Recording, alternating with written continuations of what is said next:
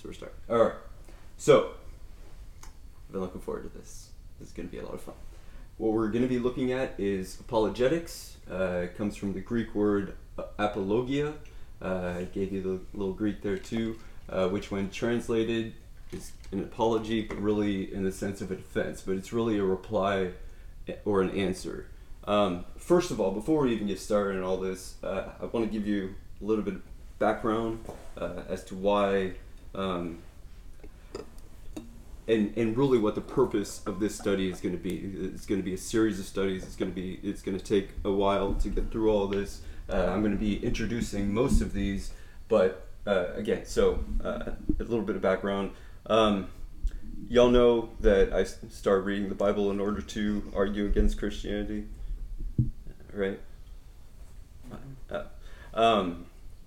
Well, once I came to Christ, I just couldn't get enough information. I just couldn't get enough either preaching about Him, teaching about Him, singing, songs of praise to Him, praying, all of that's involved there. But in my exploring after who, especially contemporarily, I didn't come to know about a lot of the historical figures that I ended up learning later on, except through three specific people I really want to kind of introduce to y'all. Ravi Zacharias, he was an apologetic itinerant minister. He would go to different forums, different locations, different settings, and preach Christ for the conversion of people. He would go to universities. He would go to the Middle East and preach there. But he was more of an apologetic preacher, and I learned a lot from him. He was a big reason. He kind of introduced me to C.S. Lewis, G.K. Chesterton. So some of the historical figures that have heavily influenced me really came by way of Ravi Zacharias. R.C. Sproul kind of bridges these two together. So let me go ahead and Alistair Begg, I think, in my opinion, in my humble opinion, is the closest contemporary preacher that embodies a faithful preacher. That's not to say there are none other, and I mean, John Piper is one, John MacArthur is another. I mean, there are others, but he's a main reason why I looked into preaching. He's a big reason that influenced where I started reading Jonathan Edwards, the preacher of the Great Awakening, Charles Haddon Spurgeon, and Spurgeon is and was a great preacher, but all I have are books. They're dead. They're gone. So, and we didn't have microphones or anything back then, so all we have are books. But R.C. Sproul kind of bridges these gaps. He has helped me learn a lot about theology, so the study of who God is, and philosophy, and that's what we're really going to be looking at here. So on Sundays, it's not an academic course in theology, but I do teach, and purposefully I do teach you some theology through that study. And in this study is going to be more of a philosophical context. It's going to be more of an intellectual exercise. So you are going to have to put your thinking caps on a little bit. I mean, this is going to be a ride. I want to take you for a ride, and so I'm going to get to that here in a second. But R.C. Sproul helped especially introduce historical figures that have heavily influenced me. Augustine, I wouldn't have known. I don't know if I would have known, but these two have passed fairly recently. He's still around, but he's a driving factor of much of what I've learned and much of what I've sought after and the purpose for which I sought after it. So early on, when I first again became a Christian, that's just gonna keep on going. Again, I just couldn't get enough. I was consumed with my faith, and I just couldn't get enough. And so but when I studied, in particular, philosophy and apologetics, that helped ground my faith. That helped strengthen my faith.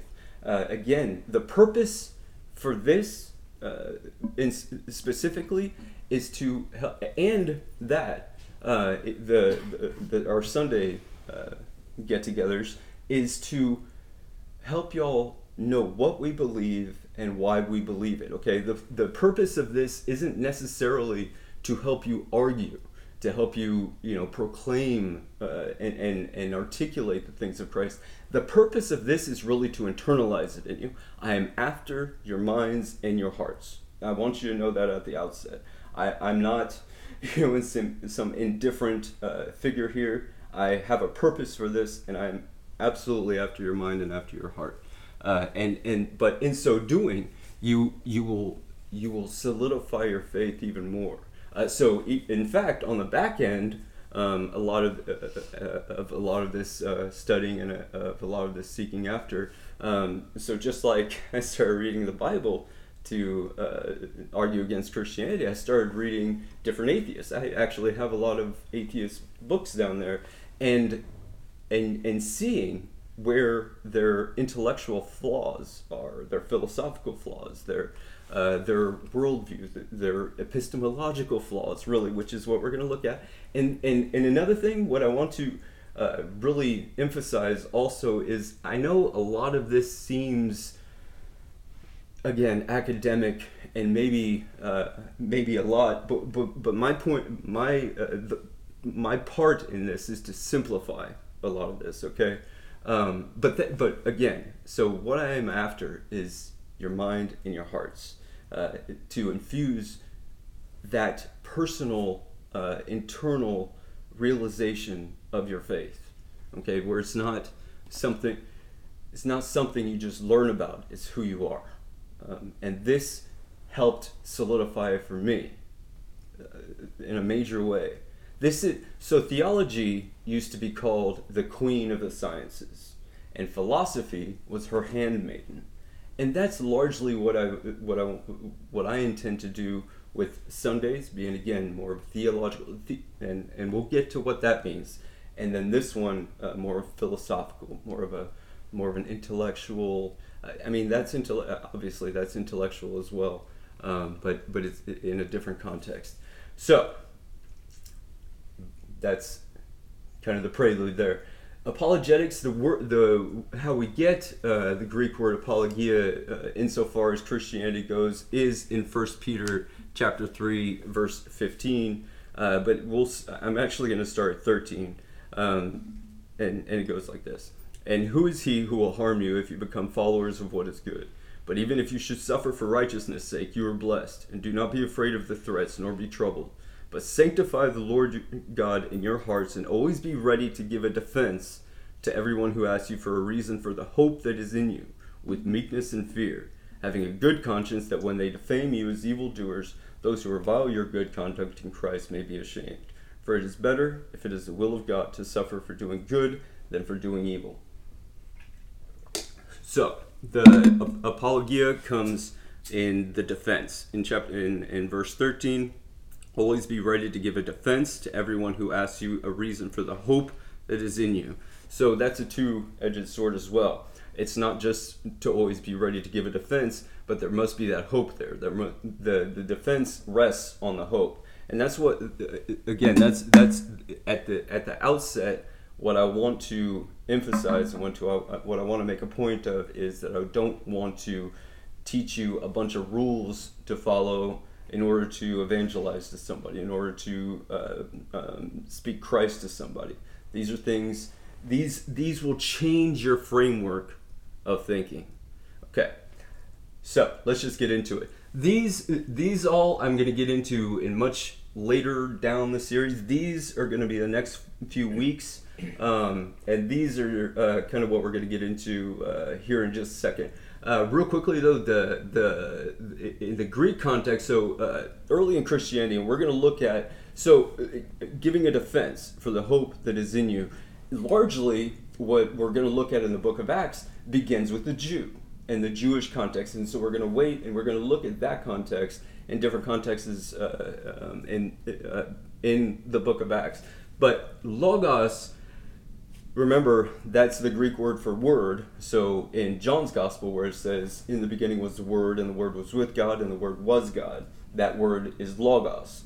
And so in the ancient Greek philosophical perspective, that was a huge word. So the Greek philosophers in ancient times were looking for ultimate reality.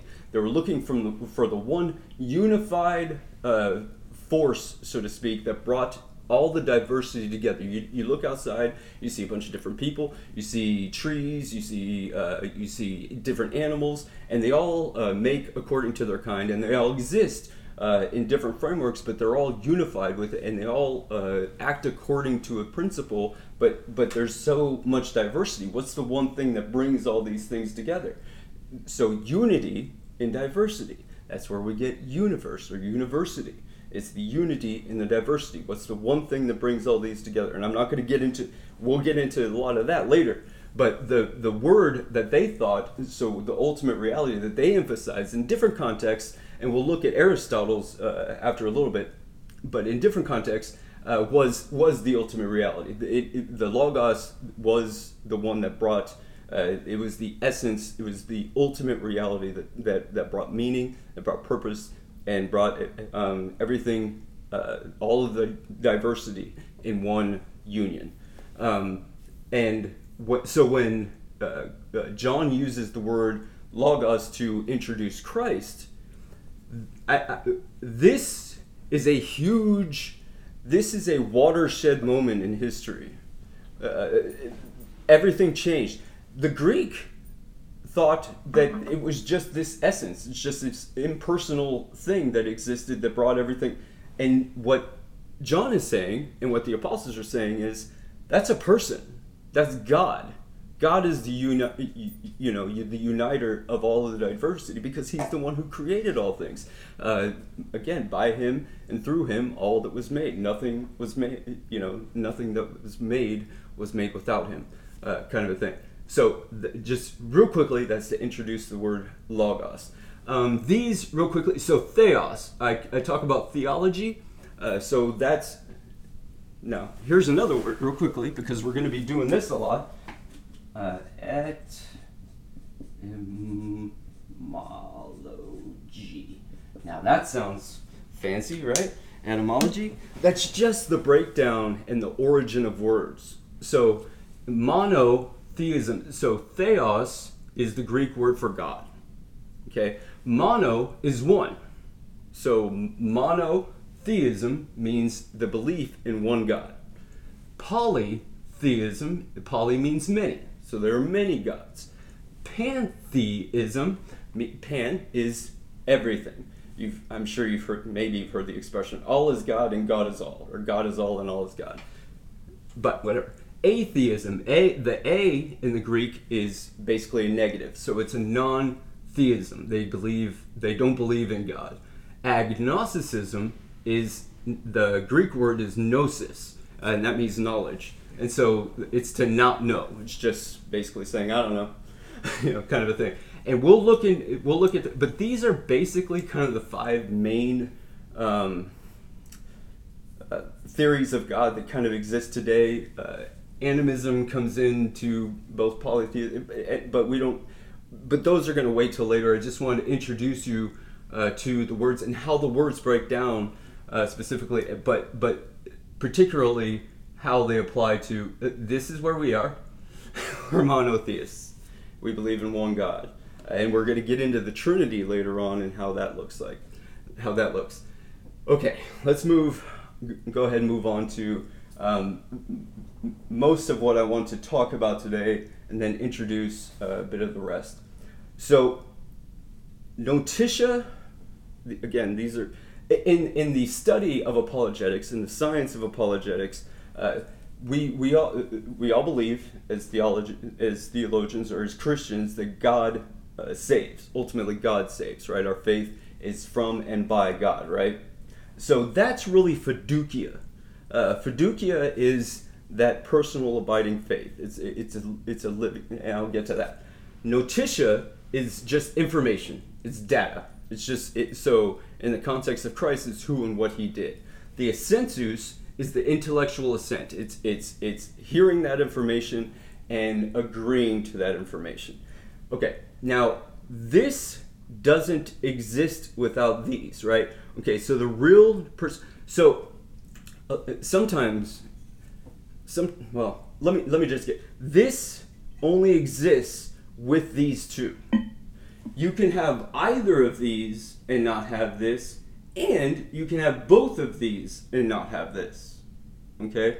The fiducia ultimately is the true abiding faith, which necessitates. A lot of times you'll hear Christians saying, I don't need doctrine, I don't need to hear, the test, I don't need to read my Bible, I don't need to, I just need Christ, no creed but Christ. Is kind of their calling card. But without the information, you don't know who you're believing in. There's no real abiding faith there. And you'll also have people who give intellectual assent to the information. They will find it compelling. The testimony of the gospel, they will find it compelling, they will find it makes sense, but they will not actually believe in Christ. And so we need these two. So in order to evangelize to somebody, in order to preach for the conversion of people, you do need these two. But these two don't save. Without them, though, you are not saved. Okay, you are saved only by faith.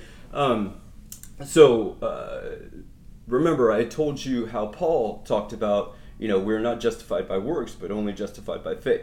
Remember, sola fide. Remember that? But then remember later on, James says, you show me your faith without works, and I'll show you my faith by my works. So Luther came up with again, you usually use Latin. So he exclaimed, what faith is really a vive fide. It's a living faith. It's a faith that executes and is fruitful, and it's a true living faith. And that's Christianity. That's how we believe, and that's in whom we believe. But that's the true faith. Fiducia is just the word for the true faith. Without the information and without the assenting to that information, we don't have. However, you can have one of these and not have this. You can have both of these and not have this. That's important to recognize. What you cannot do is this. Y'all can't do this. None of us can do this. Only Christ can do this. Only the Spirit can do this. You can help with this, and you can help with this. The information is largely what we're going to be learning about on Sunday, and a little bit on Wednesdays, insofar as the theoretical and the the data specifically of what that entails. But Sundays also include that. But the intellectual assent obviously depends on the person, and we're going to look into that in a little bit too, because you'll be surprised on how obstinate people are against believing. But that's ultimately what not only our goal is, but this is who we are, and we necessitate these. Okay, we necessitate the data, we necessitate the doctrine, we necessitate the creed. We need to know who in whom we believe. We need to know about the person. We need to know about his doctrine and his teaching, and we need to assent to that. Without that, we don't have that. But you need the information. That's critical on mostly Sundays. And again, we'll look at that in different ways going along. Does that make sense, though? Is that that's a pretty simple thing, right? Right? These are fancy words: notitia, assensus, fiducia. So that's pretty easy, right? It's just information, data, the intellectual assent. But ultimately, for the ultimate goal through Christ is the personal and abiding faith. That's all that is. Okay. To introduce a few things that we're really going to be concentrating on in the next few weeks, this is how it starts. This is where we are going to start reconstructing your intellectual framework. Everybody has a worldview. Everybody sees the world a way. You have a belief, and a lot of times that belief can be wrong. And let me just get into this real quickly. So again, we talked about logos. So logic is actually a derivative of the word logos. Aristotle called logic the organon of all sciences, really of all knowledge. Logic is the tool, the instrument. It's not a science in and of itself. None of these are a science in and of themselves. What the information I'm going to tell you isn't really information in and of itself. It's how we gain information. So logic is really the tool of any philosophy or anything. But ultimately, the framework of how we apply that is called epistemology.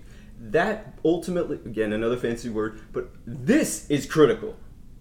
I will overemphasize, this is critical. This is how we know what we know.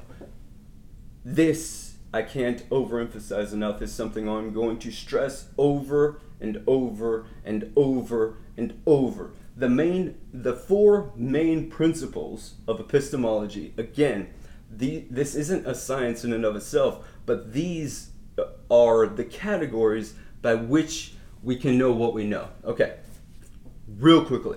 The law of, I put this non in brackets because sometimes it's called the law of non-contradiction, sometimes it's called the law of contradiction. Doesn't matter, it's still saying the same thing. Now what the basic formula for that is A cannot equal A and non-A at the same time and in the same relationship. We'll get to that in a second. It breaks down easily. This isn't difficult. But where this comes into effect, especially in our culture, is relativism. So I'm sure you've heard the truth, or the phrase something to the effect of, well, that's your truth. I have my own truth. Everybody has their own. As long as you believe, as long as your belief is sincere, then that's your truth or whatever. Everything's relative. Well, objective truth is not relative. If I say this ice cream is good, that's a subjective statement. It's still a statement of truth. I can't say this ice cream is good and not good at the same time in the same relationship. So I can be a father and a son, right, at the same time. But I can't be a father and a son at the same time in the same relationship. I can be a father in one relationship and a son in another, right? So, but those two are different. But I can't be a son to my son and I can't be a father to my father, right? So the law. Now you would be shocked how many times that is broken. You would be shocked. Especially in regards to the Trinity. So real quickly, the way I want to kind of illustrate this is an old friend that we're not going to name, because I'm not going to broadcast his name. Y'all are familiar with the name. He's an old friend of mine. We would get into heated discussions when I first came to Christ and when I first learned about all these things. I wasn't a very meek and mild Christian. I was kind of fiery. Guy, and we'd have some pretty fierce back and forth sometimes. But one of the things, so I remember one time we were talking about one of his big hang-ups with Christianity is that it's an exclusive religion. It says that basically you need to believe this, otherwise you're condemned, right? And what I was trying to emphasize to him is truth by definition is exclusive. Objective truth by definition is exclusive, and through all these different categories, we even got into because he kind of liked to think. So another axiom is so religions are fundamentally the same and superficially different. That's nonsense. Religions are superficially the same but fundamentally different. You can't have monotheism and polytheism cannot exist at the same time and in the same relationship. You can't at the same time say there's one God and at the other hand say there are many gods at the same time and in the same relationship. You might categorize as separating them, and that's at least logical, That's at least coherent. But you can't have one God and many gods at the same time and in the same relationship. That's where a bunch of people will attack the Trinity, and we're going to look at that another time. That's not as difficult as you think. The Trinity is incredible, but the the argumentation necessary to defend the doctrine of the Trinity isn't all that difficult. So we go back and forth, and I even introduced a religion called Baha'ism. Baha'ism is basically taking all the religions and saying they're all one religion. We're the religion of all the religions, and that's easy to refute. You exclude the exclusivists. You say you're the religion of all the faiths, but the Christian is saying no. There is only one God. There is only one Christ. There is only one Lord, and so I don't have anything to do with Buddha.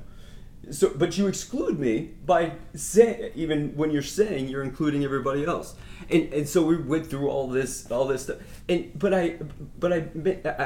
got to a point where it was pretty much logically irrefutable that you can't have that, and so basically I said something to the effect of, logic necessitates that this is so. And he basically said something to the effect of, he doesn't believe in logic. I think it was the law of non-contradiction. I don't remember what it was. And at that time, I should have stopped. At that time, I just should have stopped. Because that's what we're getting to. If you get to the point where the other person is basically saying that their belief system is irrational, you're done. Your job is over. And that's basically what he was saying. That didn't end there, but that's a slight introduction into the law of non-contradiction, or law of contradiction. Again, basically the formula being A cannot be A and non-A at the same time and in the same relationship. Think about the Father-Son thing. Think about however you need to think of that. I can't emphasize enough how much that gets broken. Okay, secondly, and again, these are, we'll break these down in individual classes, whatever we want to call it, the get-togethers. The second principle is the law of causality. So the basic tenet of that is every effect must have an antecedent cause. So a cause before it. Every effect must have a cause, necessarily. And you look out, everything that's around us has been caused, right? But everything is an effect. Now, the way I'll illustrate this is using the old 20th century, early 20th century atheist Bertrand Russell. When he read John Stuart Mill's, who's also an earlier atheist, John Stuart Mill's had written basically that if everything must have a cause, then something must have caused God, and whoever and whatever caused God must have had a cause. If everything has a cause, and so he was refuting essentially the law of causality, but in particular how that applies to theism. But Bertrand Russell bought into this. He said when he was 17 years old, he was a Christian sort of. But he really was convinced through the cosmological argument, or the causal argument, and we'll look at cosmology later. There are a lot, but anyway, he was convinced that obviously nothing comes from nothing. Remember, I've told you Augustine's creed, ex nihilo nihil fit, out of nothing, nothing comes. He was very convinced by that early on. But then at 17, he read John Stuart Mill's, who said, if everything must have a cause, then necessarily God must have a cause. Now, logically, that's true. If everything must have a cause, then necessarily God must have a cause. What he didn't realize, and what he didn't take into consideration, is this. It doesn't say everything must have an antecedent cause. It says every effect must have an antecedent cause. It must have a cause that comes before it. Even Aristotle, referring to his concept of God, called him the uncaused first cause, or the unmoved mover. That's really in the sense of energy. When anything that stays at rest tends to stay at rest unless exercised by an outside force, right? And the same thing applies. So he's the uncaused first cause, and he is the unmoved mover. So it was just a breakdown in the essence, in the absolute soul, if you want to put it, of this principle. So this is where. So again, when I started reading atheists and trying to learn where their philosophy is breaking down, and where their etymology, or their epistemology is off, Bertrand Russell was easy. That started at an early age, and he lived that way until he died, never realizing that critical and fairly elementary mistake. The third is called a bunch of different ways, but I like one way, and this is the way I'm using, and this one too. Basic reliability of sense perception. How we see with our eyes, we hear with our ears, we taste, we smell, all the senses, all the senses that the body has. Now, this can be deceiving sometimes. In fact, if I put my thumb up and I looked at Jude's head, his head disappears. Does that mean his head is the size of my thumb? No.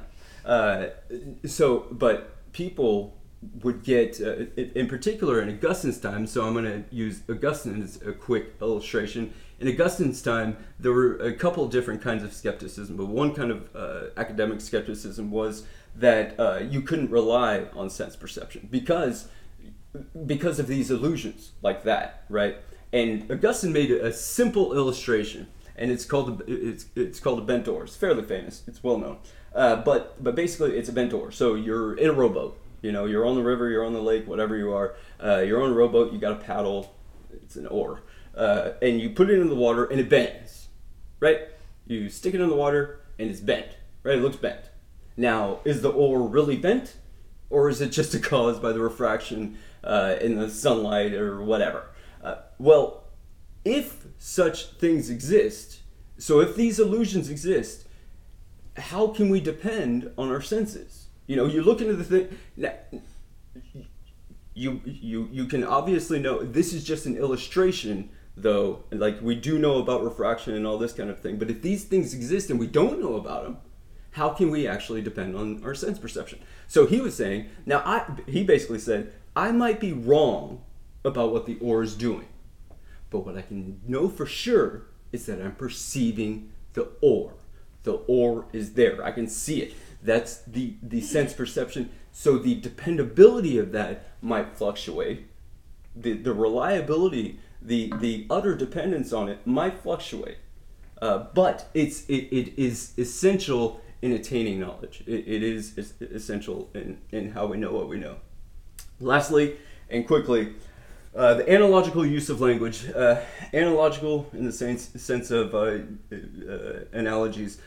So basically, the utilization of language to talk about a transcendent God is one way of illustrating this. So God is holy, right? And some people in fairly not too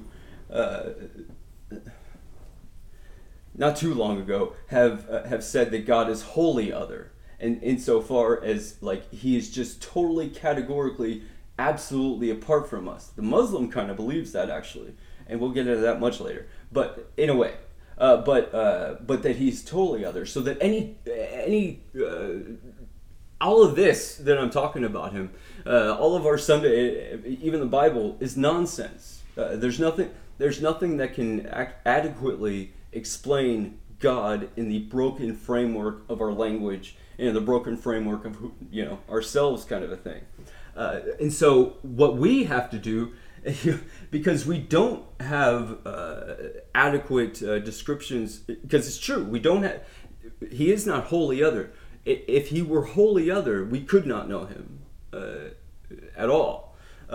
But he has given us, first of all, his image, but the way we talk about him sometimes, like I've told you, is necessarily in negative terms. When we say he's infinite, we're saying something that he's not. We're saying that he's not finite. When we say he's infallible, it means he's not fallible. He's absolutely perfect. He's incapable of change or corruption or anything wrong. He's absolutely perfect. But then we use other words like omniscience. Omniscience is the positive side of that. Omni meaning all, and science meaning knowledge. He's all-knowing. Omnipresence. And we'll look at all of that later on, but it's the breakdown of utilizing language analogically. And this one's more of a I'll probably have two on that one. So this is kind of a poor introduction on that one, but that's the best I can do in the little time I don't want to spend introducing it. So I mean that's basically it in a nutshell. Again, in the next 4 to 5 weeks, we'll be looking at this exclusively, with this being the main principle, epistemology, how we know what we know, what we believe, and why we believe it internally, and in our souls, and in our hearts, and particularly in our minds, in order to articulate that. It's kind of like a handmaiden of it, but it's kind of like you can't follow the law by rote, right? If you try to follow each commandment, you're going to get lost. Just like the chapter 12 in 1 Corinthians, if you try to check off all of the things that's mandated within the context of love, you're going to lose yourself. I don't want you to lose yourself in just all of this information. What this helps do is set out the rules by which we play. These are the rules. These are kind of the categories by which we play the game of knowledge. How we know anything at all, and particularly how we know truth compared to falsehood. How we can distinguish between what's right and what's wrong. That's all this is. This will be essential, and I guarantee you'll break it every now and then. But knowing these, and once you can internalize them, helps you understand everything. Helps you understand everything, and therefore be able to communicate it to others for the glory of Christ.